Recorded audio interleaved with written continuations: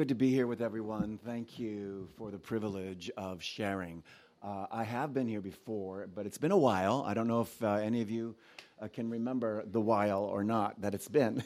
I am Karen's youngest baby brother, and so she likes to remind me of that. And of course, especially when I come to her house, I get put in my place. You know, family reunions are really wonderful occasions to remember who you are and where you came from. And we've been doing a bit of that this weekend with especially mom and dad, grandma and grandpa, celebrating their 70th wedding anniversary. How many of you were here for that? All right, awesome. Anybody who wants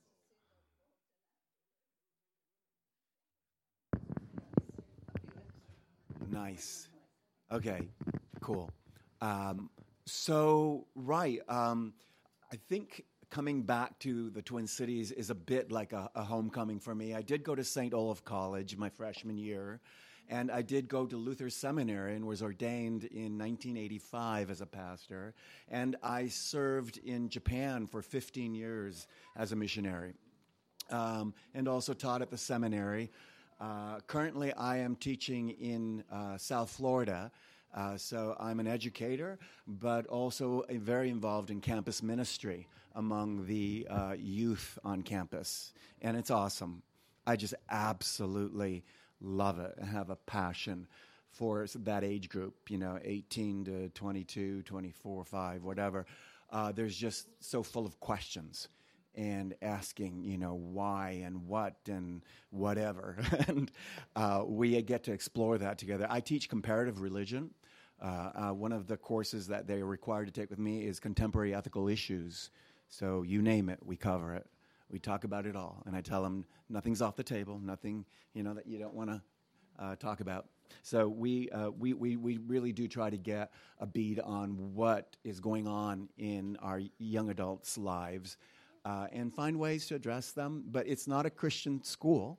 So I address this in kind of a neutral, but they know who I am, way that allows for some real honest give and take, which is what we're going to do here today as well. Paul tells me you like to do that, and there's no question that is not appropriate. You just ask and fire away, okay? I'm fair game. So we may leave some time at the end for that. I do have something on my heart that God has placed there. I believe a word for you and for our world that is sorely in need of maybe hearing this message. Certainly, I needed to hear it, and it's really worked a deep healing in my own life. So if you'll permit me to share some personal journeys, but also how the Lord speaks to that and hopefully to all of you in some way or another. If you'll open your heart with me, Lord, we just pray that you would come now, and may our hearts and minds and ears be open to hear your word in whatever way you wish to get through to us. Break down those barriers. Come with a reckless love and chase after us now. In Jesus' name, amen. So if you have your Bibles, and you like to follow along, though not required, I'm going to read several different places out of our wonderful Word of God, beginning with the Torah, which, as you know, is God's law, the pathway that keeps us in relationship with Him. It was the covenant that was given to the children of Israel. And I'm going to begin with Leviticus chapter 19, verse 34. It's one of the over 600 laws that God gave the children of Israel, but this is one that really spoke to me recently as I read it, and I want to begin my address with you by reading this, and then we will carry on from there. Leviticus chapter 19, let's begin with 33. Again, part of the Mosaic Code, the Torah law. And God spoke and said thus, through Moses, the mouthpiece, to the children of Israel. Listen. When a foreigner resides among you in your land, do not mistreat them. For the foreigner residing among you must be treated as your native born. Love them as yourself, for you were once foreigners in Egypt. I am the Lord your God. I love that. Almost every single one of these commandments ends with, listen up, I'm God speaking here. Just in case you were wondering, I'm the Lord your God. Okay, so what does he say? He says, when a foreigner resides among you in your land, do not mistreat them. You know, I remember having a professor once who said, if there's something that says do thus, it means it's exactly what's not happening. Do the calculations in your mind a little bit. If God has to say this, guess what's happening? It's exactly right. They're being mistreated. The foreigners living in our midst. And if a foreigner is residing among you, he must be treated as a native born, as a citizen, as one of your very own. Why don't you forget you were once foreigners, aliens, living in a land, sojourning, not just in Egypt, mind you, but for 40 years hence, before they were brought back into the land that God had promised them, right? You remember your history with the children of Israel. Okay, I don't want to belabor the point. I have a lot of ground to cover. And when Pastor Nate asked if I would speak today, and I asked him how much time I had, I, was really excited because I'm used to giving 75, 90-minute lectures. Now, don't worry, I'm not going to do that for you today. But that's what I get to do in the classroom, okay? And we also want some Q&A time and some give and take, too. So, but, if you'll hang with me, maybe God will show up and speak to you. So just open your minds here now and listen. I'm not from this country. I know I look it. And usually people do a double take when I say, this is not home. I know very little about America, except what I learned from my parents growing up in Japan. That's right. I was born in Kyoto, which was the ancient capital. And I grew up in a town nearby, actually. It was, for those of you who know your geography, Shizuoka-ken Shimadashi, but that's neither here nor there. But I was the only Caucasian living in that little city besides my parents. And my older sister Karen and Steve were off at the dorm going to an American school up in Tokyo. You don't question these things. It was just like, oh, well, that's what they do. My sister Miriam was at home homeschooling. They sent me to a Japanese kindergarten and through Japanese elementary school. And my first language growing up was Japanese. And all my friends around me were Japanese. And all my, shows I watched on television, all the, those like paradigms that you have that kind of shape your worldview, that was totally immersed in this culture called Japan, which, by the way, was what I thought I was a part of. I identified with that. It was my culture. Except along the way, maybe around 6, 7, 8, as we get older, these things are taught, they're learned. It's not innate within us. When I looked at people around me, I identified myself with them, but suddenly people around me started looking at me and saying, but you don't look like us. And I said, what do you mean? Well, you have blonde hair, blue eyes. Yeah, well, whatever. I'm still part of you. No, you're not. And I started hearing the word gaijin da, omae wa gaijin da, which in English is you're a foreigner, you're alien, you are from another place. And I said, no, I'm not. I'm really not from somewhere else. I'm from here. This is where I was born, raised. This is my language. You're my peeps. Well, no, I guess I learned that actually that wasn't going to happen because I was Caucasian, blue-eyed, blonde-haired, and there still are places in the world where those sorts of things kind of end up tripping us up. Now, if we think about it, it probably happens around us everywhere. But for me, growing up in a country that was very homogenous, I sort of stood out. And I, as I said, had a hard time kind of coming to terms with this idea of being an alien in a foreign land. But it gets more interesting. I came back here for college, right? That's what we used to do as missionary kids. Our parents were serving there for 40 years in ministry. And but they took me to the airport one day. I was 18. I had my suitcases in hand. They put me on the plane and said, see you later. All right. And I sailed across the Pacific, and it was like, whoa. This is where it gets real. I got off the plane. Yeah. もちろん日本語を話しちゃったんです。英語より日本語の方がその時は得意かもしれないでした。Okay, so, but now I speak primarily English. So, yeah, I only spoke English in the home with my parents because I thought they were weird. Seriously, I thought, well, that's their language. That's the only time I used English. And I did speak English with an accent growing up, so I had to go to special reading classes when I started going to an international school. Yeah, it's kind of embarrassing, isn't it, Sarah? It's a little, yeah, speech therapy, because I couldn't say my R's and my L's and that sort of thing. It's, yeah, talk about feeling weird. Okay, so kind of fish out of water. But I came to this country, and here's the weirdness. Went to St. Olaf College, everyone's going to the game, right? Let's go to the game. Okay, cool, what's the game? Football game, what's football? How do you play this sport? I'm looking at this stuff, and I'm going, I don't know this. And to make it worse, everyone stood at the beginning because they were starting to play this music. Bum, ba, bum, bum, bum, bum. And I said, what's that? That's the Star-Spangled Banner. What's that? What? Everyone's singing? What are the words to this? I've never sung it before. Basically, okay, I'm painting a little bit of a dramatically, probably black and white picture, but that's kind of the idea behind it. This was not my country. I didn't know American football. I didn't know the national anthem, and I certainly did not know how to pledge allegiance to the American flag. I was a fish out of water. I was an alien in Japan, and I was an alien, guess what, in the country that I had citizenship in. All right. Now, why am I telling you this? Not to say, oh, poor Marky. Okay, by the way, don't call me Marky. Only Karen gets to call me Marky. Because she's my big sis. All right. Back pedal a little bit to when I was about 14, 15. I developed what's called the proverbial teenage attitude.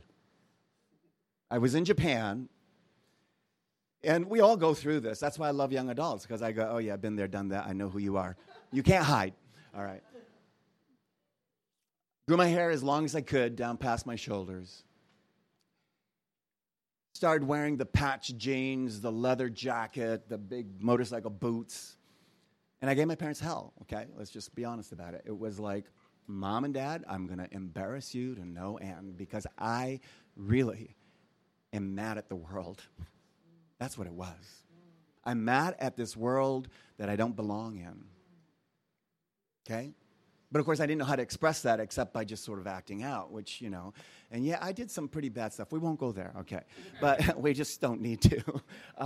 But I just want you to know I walked that journey out of frustration, out of really not knowing a place of belonging. So my parents started working in Tokyo. We moved up to the big city, and they were asked to work at a Japanese Lutheran church called Koishikawa Lutheran Kyokai in Sugamo, which is like the heart of Tokyo. It's a very urban environment. It's kind of a fun place to be. And as a teenager, I sort of like thought it was kind of cool to live in Tokyo. And that's actually where I met my wonderful, beautiful wife, Shirley, at school as teenagers. And, you know, that story comes a little bit later, but, you know, I got my head screwed on right just about the time I met her, and I think God used her to help make that happen.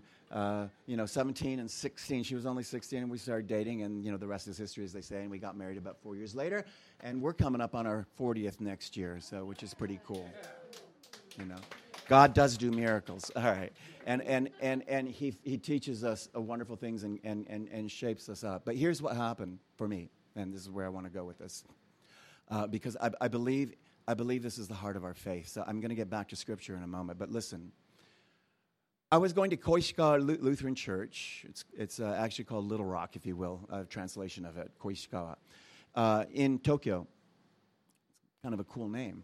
Yeah, I never thought of that before, but Little Rock Lutheran Church, okay? My mom came from Rock Creek. It's kind of cool, right? Rock Creek Lutheran Church. Anyway, just made that connection. So I was going to Little Rock Lutheran Church, Koishikawa Lutheran Church, and I was, again, acting out and showing up as horribly dressed as I could think of, possibly, to embarrass my dad, who was the pastor there. Now, he's working alongside a Japanese Lutheran pastor, and his name was Kojima Sensei, which means Pastor Kojima. And my parents went to Pastor Kojima and said, we're so embarrassed at our son. Now, at this point, I'm the only one left at home, so my siblings weren't around to try to shape me up. Karen's gone, Steve's gone, Miriam's gone. I'm living at home with my parents as the youngest. And like I said, giving them hell. But I showed up the way I was at church, and they came to Pastor Kojima and said, we're so embarrassed, we don't know what to do. How many parents have ever said that before? Right? It happens. I have 4 kids, I know. God has a sense of humor. I had to live a little of this myself, but it was okay. It's kind of fun. It's cool. They're all doing great now. But we all go through that. So Kojima Sensei looked right back at my mom and dad and said, so what? He's showing up. And that's what matters.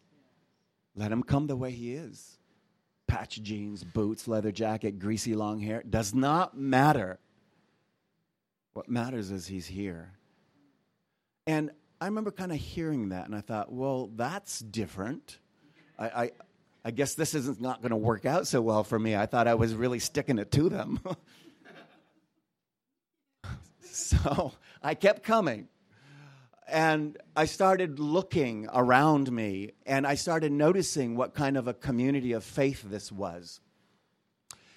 And Kojima Sensei, it turns out, had a real heart for doing ministry among the deaf, the hard of hearing, those who needed sign language to be able to communicate. And he was very adept at it, and he had a passion in his heart for them, and he went out of his way to draw them into this community. But his vision was, instead of creating this sort of separate, out there in that address, separate community where they did the sign language for the deaf people, church, he fully integrated them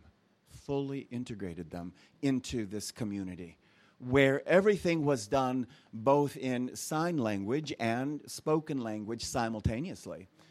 Which, if you haven't noticed, some of us have sort of gotten passionate about this ourselves, and we sometimes do signing with along with song, because all of that was always done before us. But the really cool thing is this, folks: these people were never, ever led to believe that they did not matter, that they were somehow out there, over there, put in a kind of a box or a bubble, or kept at safe distance, arm's length. You know how we do that. Okay. Completely integrated. And, oh, by the way, not just the deaf, but also anyone who happened to show up. This church began to get a name for itself as a place where it was safe to show up in your long hair and jeans and whatever you looked like. It didn't matter. Kojima Sensei was passionate about welcoming everyone, because everyone counted, mattered, belonged. Now, if you're a teenager, the really cool thing about young adults is they don't let anything get by. I mean, they can smell inauthenticity from a mile away. And there's a lot of that in the church, dare we say? I've seen it, It's all around us in society. It's everywhere in our world, in our daily lives. But the church of all places, it really smacks as a kind of a real affront, because we kind of know better, but when it happens, we're like, ugh. Well, here we had Kojima Sensei who was saying, you belong. You can't hear? It's okay, you belong. You're going to come in your patch jeans and whatever, it doesn't matter. You belong here, Mark. You're part of this. And I began to have an awareness of what true ecclesia was, what these kinds of gatherings are meant to be. The real heart of our faith. The early church had an earth-shaking experience. Of course, those 12 scattered when it all came crashing down, and by all accounts, it probably never should have succeeded. They ran at the cross. They locked their doors because they were afraid they were going to get taken next. But Jesus breathes the Holy Spirit on them, and the whole place explodes. How do you go from 12, barely hanging on, to over 2 billion? Count them, over 2 billion today. Now, I teach comparative religion, by the way. It's my passion and expertise. And I traveled the world last year on sabbatical doing research. And I'm telling you, wherever I went, where 2 or 3 were gathered in Christ's name, he was present, whether they were speaking Portuguese or Arabic or Chinese. All these cultures, I was there with them and saw it. Jesus has made this happen in the power of the Holy Spirit because this early gathering of people listened to what was happening in their midst. And it blew them away, by the way. This shouldn't happen. It's not supposed to work this way. In fact, Peter at first is like, are you sure, Lord? Listen to this from Acts 10. Take a look at this if you have it. Good, I'm still good with time. I want to be sensitive. Look at Acts 10 with me, will you? To me, this is where, I know the Pentecost story is where we have our birthday of the church, but I like to say Acts 10 is where it takes shape. I think this is the pivotal moment in our history as a community of faith where we begin to understand God's vision for this new covenant, what that might look like, the ecclesia, the people he calls out, because he calls people you would never expect. Okay? I mean, we know about the disciples, okay, the 12 of them, but remember, they're all coming out of the tribes of Israel. This is where it gets broken open, and those 12 are like aghast and agape at first, like, really, God? You're asking us to do what? You know the story well, so we don't have to spend a lot of time reading every verse, but this is the story of Cornelius, right, in Caesarea. I got to spend a little time there in the Holy Land on sabbatical, about 2 months, and got to go to Caesarea. I also got to go to Joppa, where Simon the Tanner's house is. It talks about, you talk about, if you've all, how many have been to the Holy Land? I know many of you have.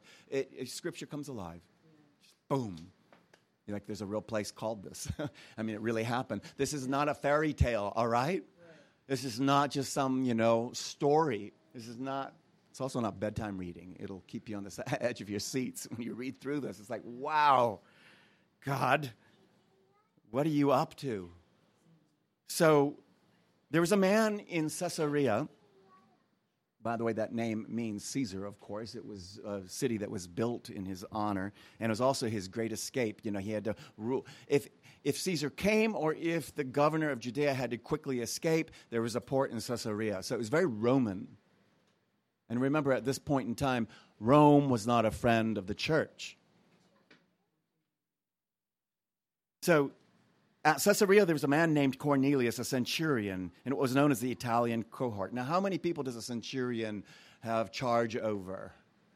It's the number, century, 100. This guy's no dummy.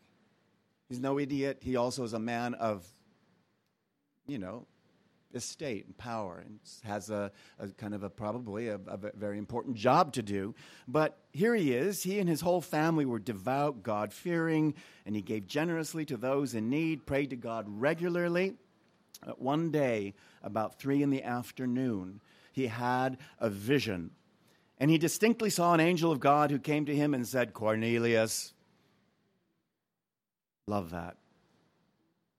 God just gets right to the point. Cornelius uses an angel to do it. And Cornelius stared at him in fear and says, What is it, Lord? The angel answers, Your prayers and gifts to the poor have come up as a memorial offering before God. Now send men to Joppa and bring back a man named Simon, who is also called Peter.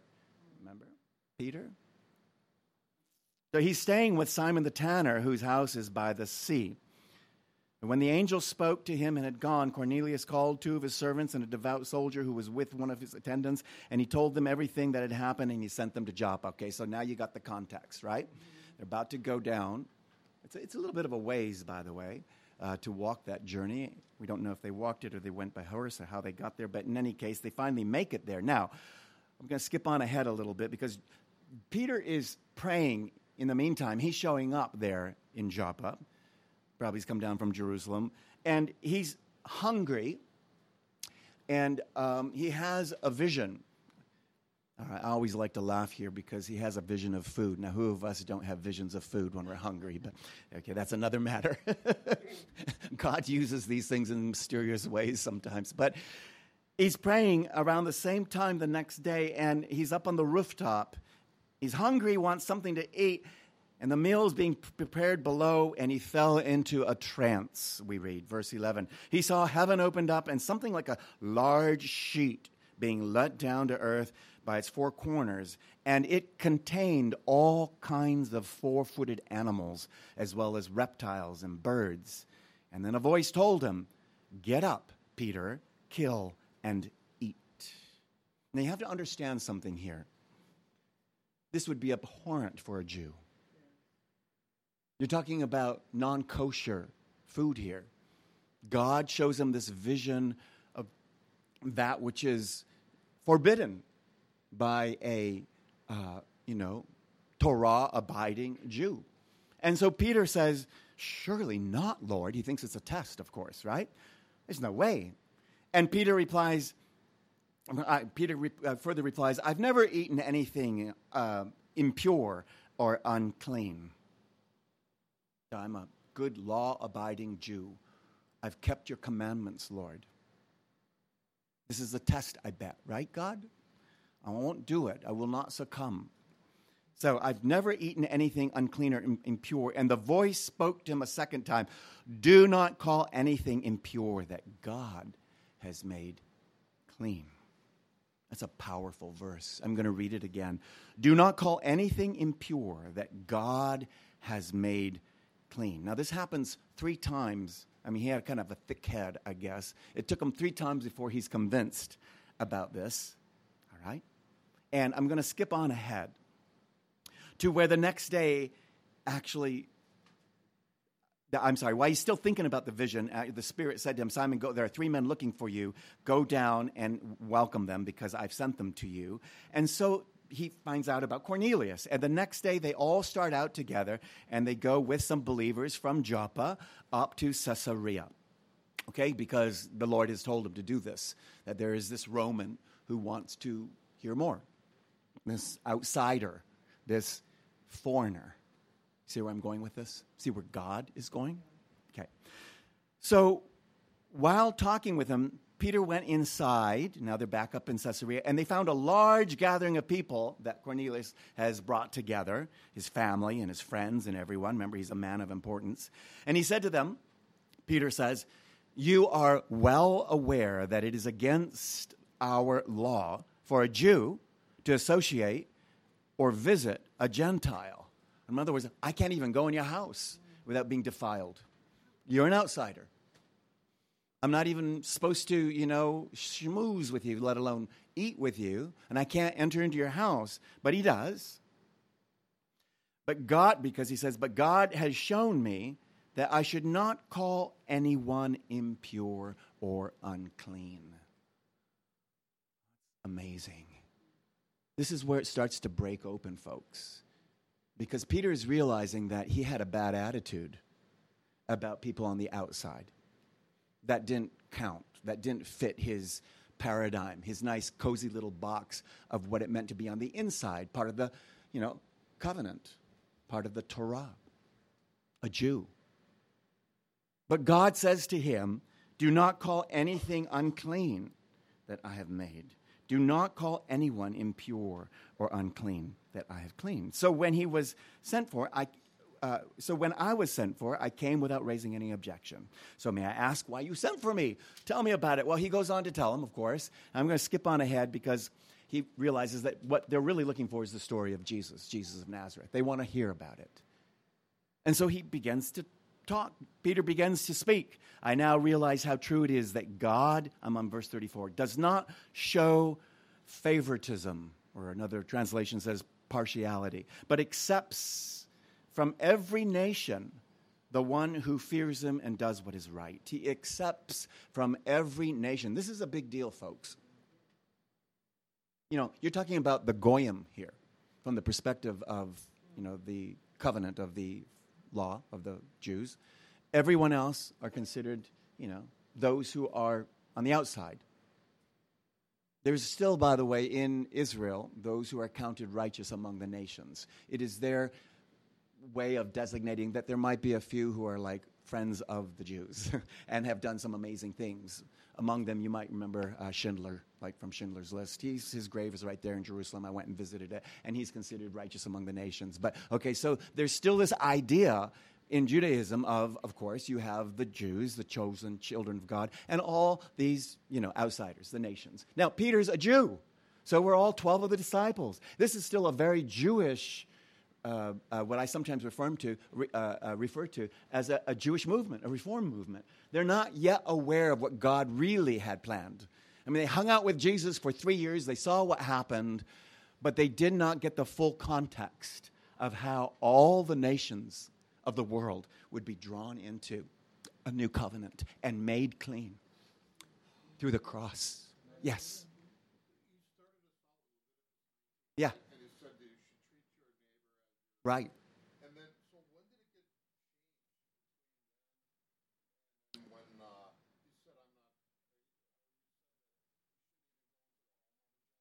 Right.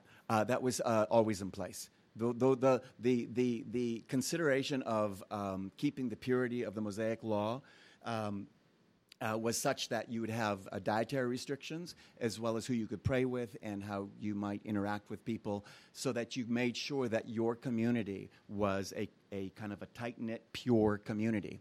So it does. It does. There is a little bit of a rub, shall we just say. Now, it doesn't mean when they say don't mistreat your neighbor, it's not saying that your neighbor is one of you. It's just saying don't mistreat them. So you might say, okay, you can still call them, an outsider. They're not a child of the covenant. They haven't been bar mitzvahed or bat mitzvahed, but they are to be not mistreated. There's a little bit of an anomaly and yet not. But what happens here is that gets blown wide open, because now God is saying, who is your neighbor? It's all those people you thought were outsiders. And who do I want you to call and to minister to? It's all those, like Kojima Sensei in Japan, who welcomed me into this community. So when Peter was still speaking these words, the Holy Spirit fell upon all who heard the message, verse 44. And the circumcised believers, this is now the insiders, those who've done the deed, and they're like the true blue, the card-carrying Jews who are completely, pure, and they've kept the Mosaic law by being circumcised, and it's what keeps them on the inside and everyone else on the outside. Okay, these circumcised believers who had come with Peter were blown away. Well, it says astonished, but you should read like totally blown away. They could not believe what happened. How would God do such a thing? This is beyond their comprehension, that God would care so much about uncircumcised, non-kosher keeping Gentiles, the Goyim, the Romans, to allow the Holy Spirit to somehow fall on them. Have you ever been to a gathering of believers, where the modus operandi is it's us versus the world? Or it's like, pat ourselves on the back, we got this right. We're doing it the right way, versus everyone else who has it wrong. Shame. Well, that's not the gospel.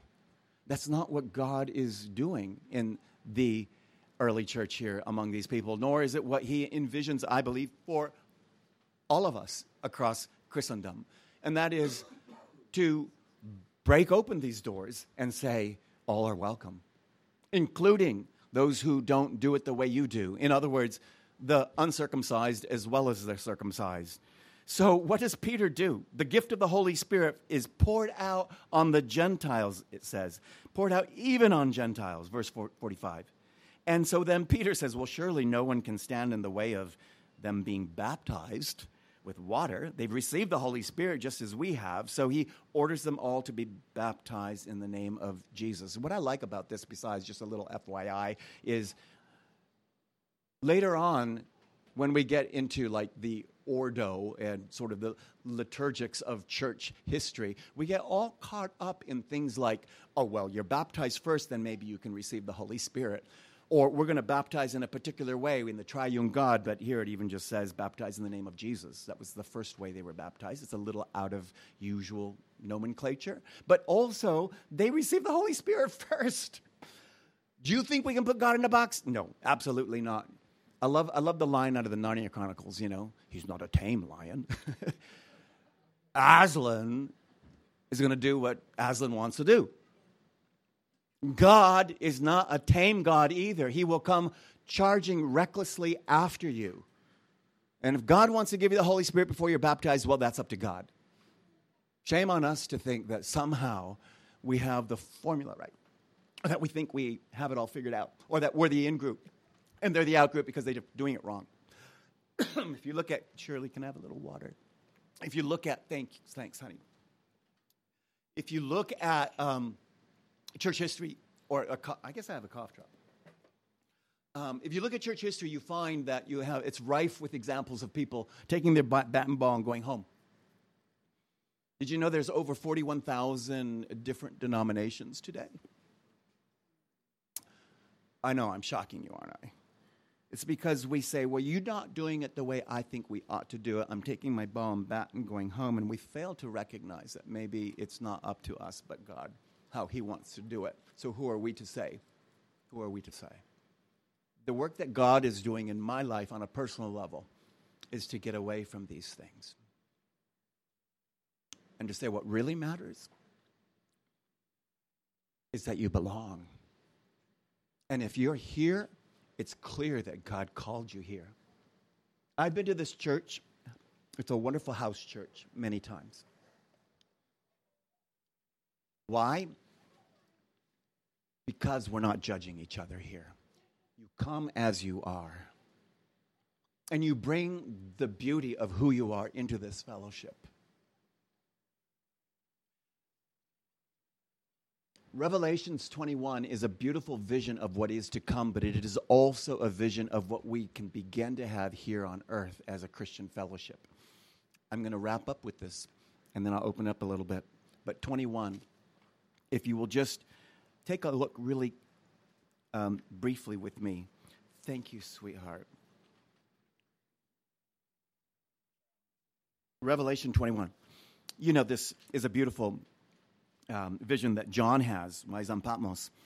And he, we all know 21 because it begins with this beautiful image of, he says, I then saw a new heaven and a new earth. For the first heaven and the first earth had passed away. You know, the old order is gone. the keeping kosher or the covenant in the particular way, that's just been blown out of the water. It's gone.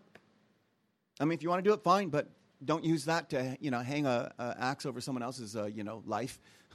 It doesn't count. No, the new covenant is a place where this new Jerusalem comes down from heaven. It is a place where the Lamb is at the center. For the first heaven and the first earth have passed away, and there's no longer any sea. And I saw the holy city, the new Jerusalem, coming down out of heaven from God, prepared as a bride beautifully dressed for her husband. Now, I know we know the rest of that very well, but I want you to skip on ahead to 22 because this, for me, gets skipped over too much. You need to look at this. What's in the middle of the city? Yes, a river coming from the Lamb, but there's no temple. I did not see a temple in the city because the Lord God Almighty and the Lamb are its temple. Where are we made clean? Where is the impurity washed away? All are welcomed into this city, but it is the Lamb and his blood that washes us. And nothing that has been washed should ever be called impure. I don't know if you have had experiences like me, where you've been told you're an alien, you don't belong. It doesn't take growing up in Japan, friends, to have an experience like that. It may be that as you were growing up, or even now today in your lives,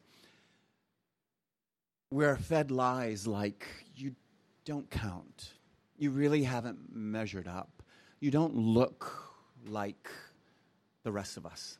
You don't wear the right clothes or drive the right car or have the right address or the right job or even in the right job, the right department. Or maybe you don't even have the job that you think you should be having. Or maybe people just have discounted you and discarded you and said, you're an alien. The New Jerusalem and the New Kingdom and the community of faith that God erupts from 2,000 years ago is this beautiful vision where the gates are open 24/7 and all are welcomed in. For we read from 24, the nations will walk by its light and the kings of the earth will bring their splendor into it. And on that day will its gates, on no day will its gates ever be shut, for there will be no night there, and the glory and honor of the nations will be brought into it. What I want to close with is this. The glory and the honor of the Goyim, the glory and the honor of people who are the misfits, the glory and the honor of people who grew up overseas, the glory and the honor of the people who are living right here, and that includes every single one of you, whoever thought maybe I had nothing to give or to contribute because I don't look the right way, or I don't dress the right way, or I speak the right language, or I have this little issue in my life, whatever it may be, and I'm ashamed. I don't know how to handle that. I'm hiding it. You know how many people come to church hiding? I've been one. I was weeping in tears a moment ago when we came to communion, just hearing that story that Nate told, and I had forgotten that, Nate. God shows up in unexpected ways because he wants you to know he's present in your life, accepting you. And you are a person with something to offer and to give this community. Whoever you are. You know, my life's been that way. There are times that I go, really, God? And yet somehow he's faithful, accepting me and you and all of us. And the glory of who God made us to be is what we offer back to him. Why? Because nothing that God has made and redeemed is to be called impure, as if it doesn't count. Okay? All are welcome. There is no more outsider. We've all been created in this beautiful, diverse array. I know I shared with you, I traveled around the world. One of the things that really impressed me as I went from community of faith to community of faith is just how different we are. And you know what? That's a good thing. Do you imagine how boring life would be if we all looked the same? It would be really boring. Or if we all spoke the same language or had the same, way of life or values or cultures or whatever it may be, or things that we did or that got us excited. Or the real beauty of this diversity is that it reflects, I believe, the incredible imagination of the divine. That God would be so splendid in his creation to make this vast array of people important enough to be part of his family, the kingdom of God, the New Jerusalem. Now, I know I've spoken probably too long, but if you have just a couple comments or questions or reactions or anything, I'm happy to discuss. And of course, I know we have lunch too, and you can get me in a corner later if you want. Yeah.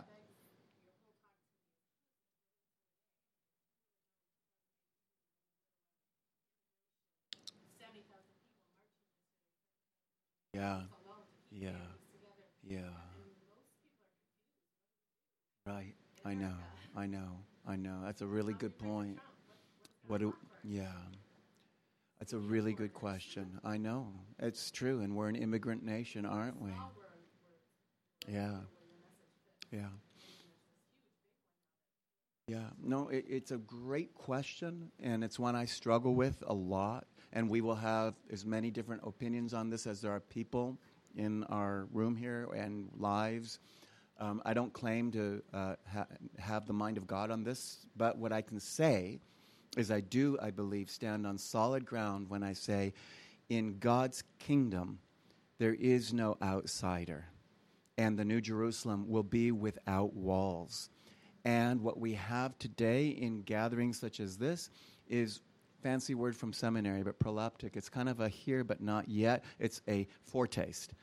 It will not be, but that doesn't mean we can just say, oh, well, I guess we don't have to do anything then. But it is, so what I would charge us to do as communities of faith is to continue to welcome all. Even while there are the social, economic, and the cultural and the national kinds of boundary issues and things that we have to work through on a political plane, and I encourage you all to kind of be active and passionate about that as well, but don't mix us up. Don't mix it up. One is a spiritual, the other is probably a more material issue. But they do certainly connect to each other. So I'm not trying to be dismissive of the issue. I think we have to be engaged in the world and a part of it, certainly as Christians, salt and light. I engage you. But I'm going to say this, that we will never get it right until we have the new kingdom completely, fully here, the proleptic. Yeah.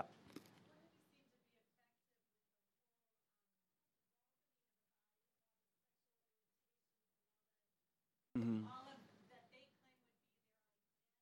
Right. Right.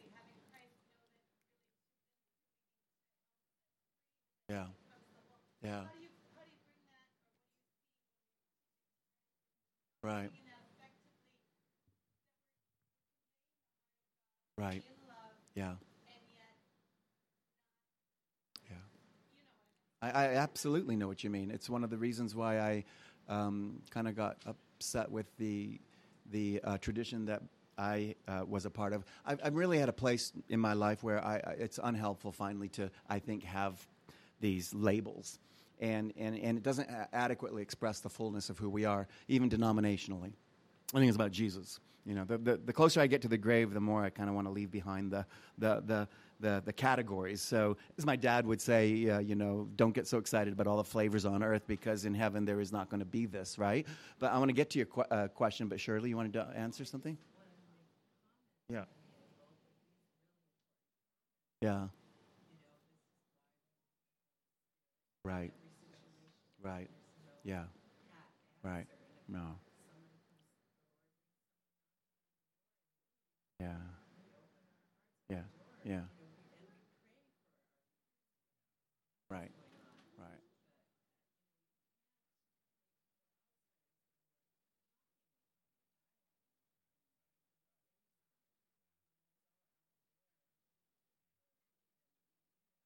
Right. Right. Right. That's right. Beautiful. Yeah. Thank you. Yeah, that's exactly right. I believe that true Christian dialogue is where we listen. We have two ears and one mouth for a reason. We need to listen more than we speak. I think it's really important to understand people and ask why this is what it is for them. And here's, I think, a little help that's been helpful for me. Number one, Jesus welcomed the sinner and then said, sin no more. So I think it's really important to have that as a paradigm for us, to be. You may have a sexual orientation that for me is difficult, that trips me up a little bit. I'm still going to love you and welcome you into my fellowship here and trust the Holy Spirit. You said it, I think I heard you over saying, it's the accuser of the brethren that wants to accuse and say, you bad, bad, bad, bad, bad, bad. We don't need to do that. They're already saying that to themselves. We all are saying it to ourselves. What we need to hear is Jesus saying, you are a beautiful person that I created with, yes, the blemishes and the flaws and the difficulties, but, the Spirit will convict us, okay? It's not going to accuse us. It will convict us, and I believe we have to trust the Spirit to do that. I find it interesting that our Lord primarily worked in those ways. In fact, he didn't even, as far as sexual orientation, I'm kind of conservative, so I'll just let you know that. My kids are not, so we have great dialogue about this because they represent the newer generation that says, yeah, but Dad, it's just what it is. So we have that dialogue, but we dialogue about it, okay? But I think the really important thing to remember is that Jesus welcomed all. And in fact, he didn't even address this issue that we have a record of, at least. So I think we can take a cue from our Lord and say what's really important is to bring them into the family and let the Spirit do the rest. Okay, question? Yes. Yeah.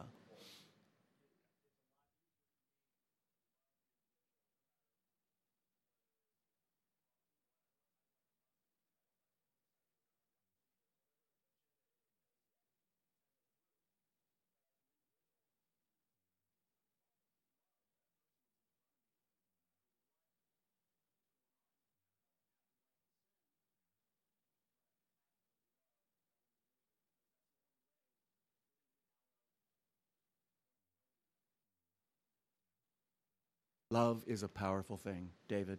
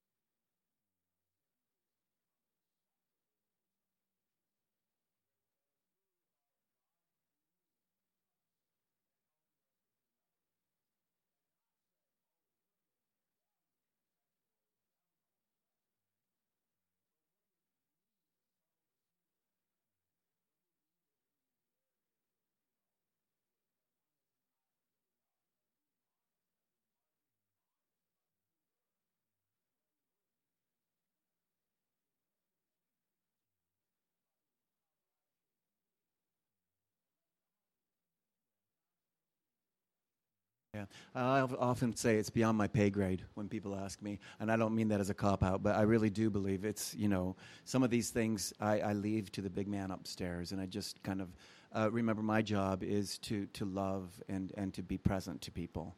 As Papa Francesco said recently, who am I to judge if someone is truly seeking the mind of God, and seeking His will? Was there a second thing you wanted to say? Okay. Uh huh. Yeah. Uh huh. Yeah.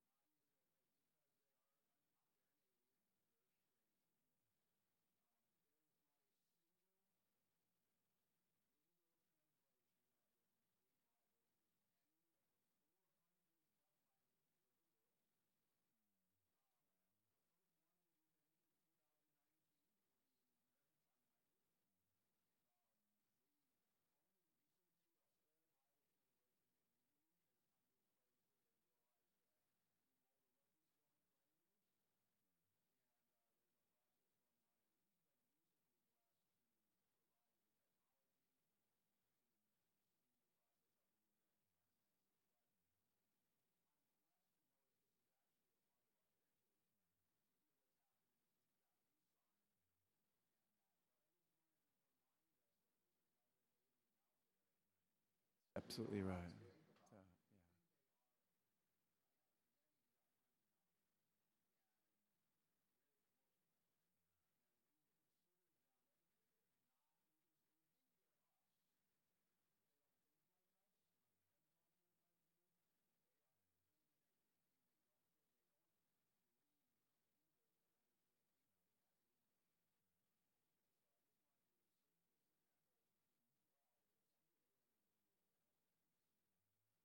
Yeah, also think that those. No, we're actually brother-in-law, cousins-in-law, cousin-in-law. Yeah, yeah, yeah. No, David is married to my double cousin Marie. Yeah, yeah. Marie is my cousin. Yeah. Okay. Is anything else on your hearts or mind? I'm going to be here, and are we going to end with prayer, or what would you like to do, Paul? Okay.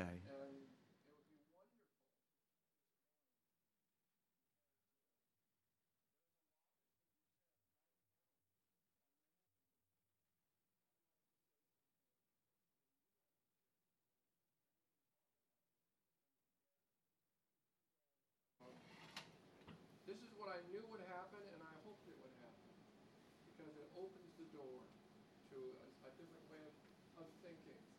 My door was opened a few years ago when I began blogging, and I chose to blog about the issue of homosexuality, and I talked to some strong Christians who have a same-sex attraction and don't want it, and wondered how they got it.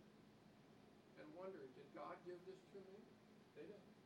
They wondered, they didn't choose it. And it caused me to rethink some of the ways I've been thinking. And sharing with them, reflecting with them, it was a wonderful door opener for me. So we probably all have areas where we have things that we have closed off to be safe, and we need to open the door for the Lord to let the light in into those areas. So thank you, Mark.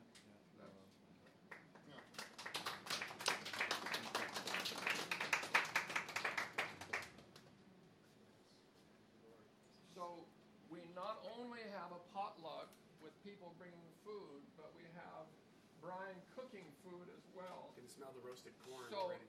there's going to be a lot of food today.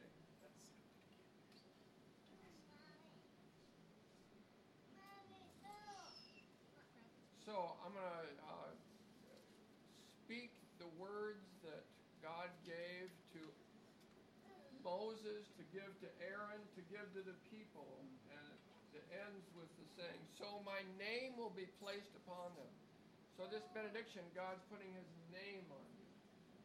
He's claiming you. He's blessing you. And that's how we'll end. And then we'll disperse, and hopefully you're able to come upstairs. I'm just going to look quickly over and see if we missed anybody. I don't know this gentleman here. Lindsay, who is this? This is Alex. Hi. Yeah. Everyone welcome Alex. First Welcome. time. First time in a house. You are not an alien. Very cool. You are one of us. I feel welcome. Okay. Glad for that. And Will is back with us. He's come now and then. And if he looks like Barnabas, that's not a mistake. It happened similarly. Yeah. So, here we go. I'm going to throw it at you, and you can see that you can catch it. The Lord bless you and keep you. The Lord make his face to shine upon you and be gracious to you. The Lord look upon you with his mercy and give you his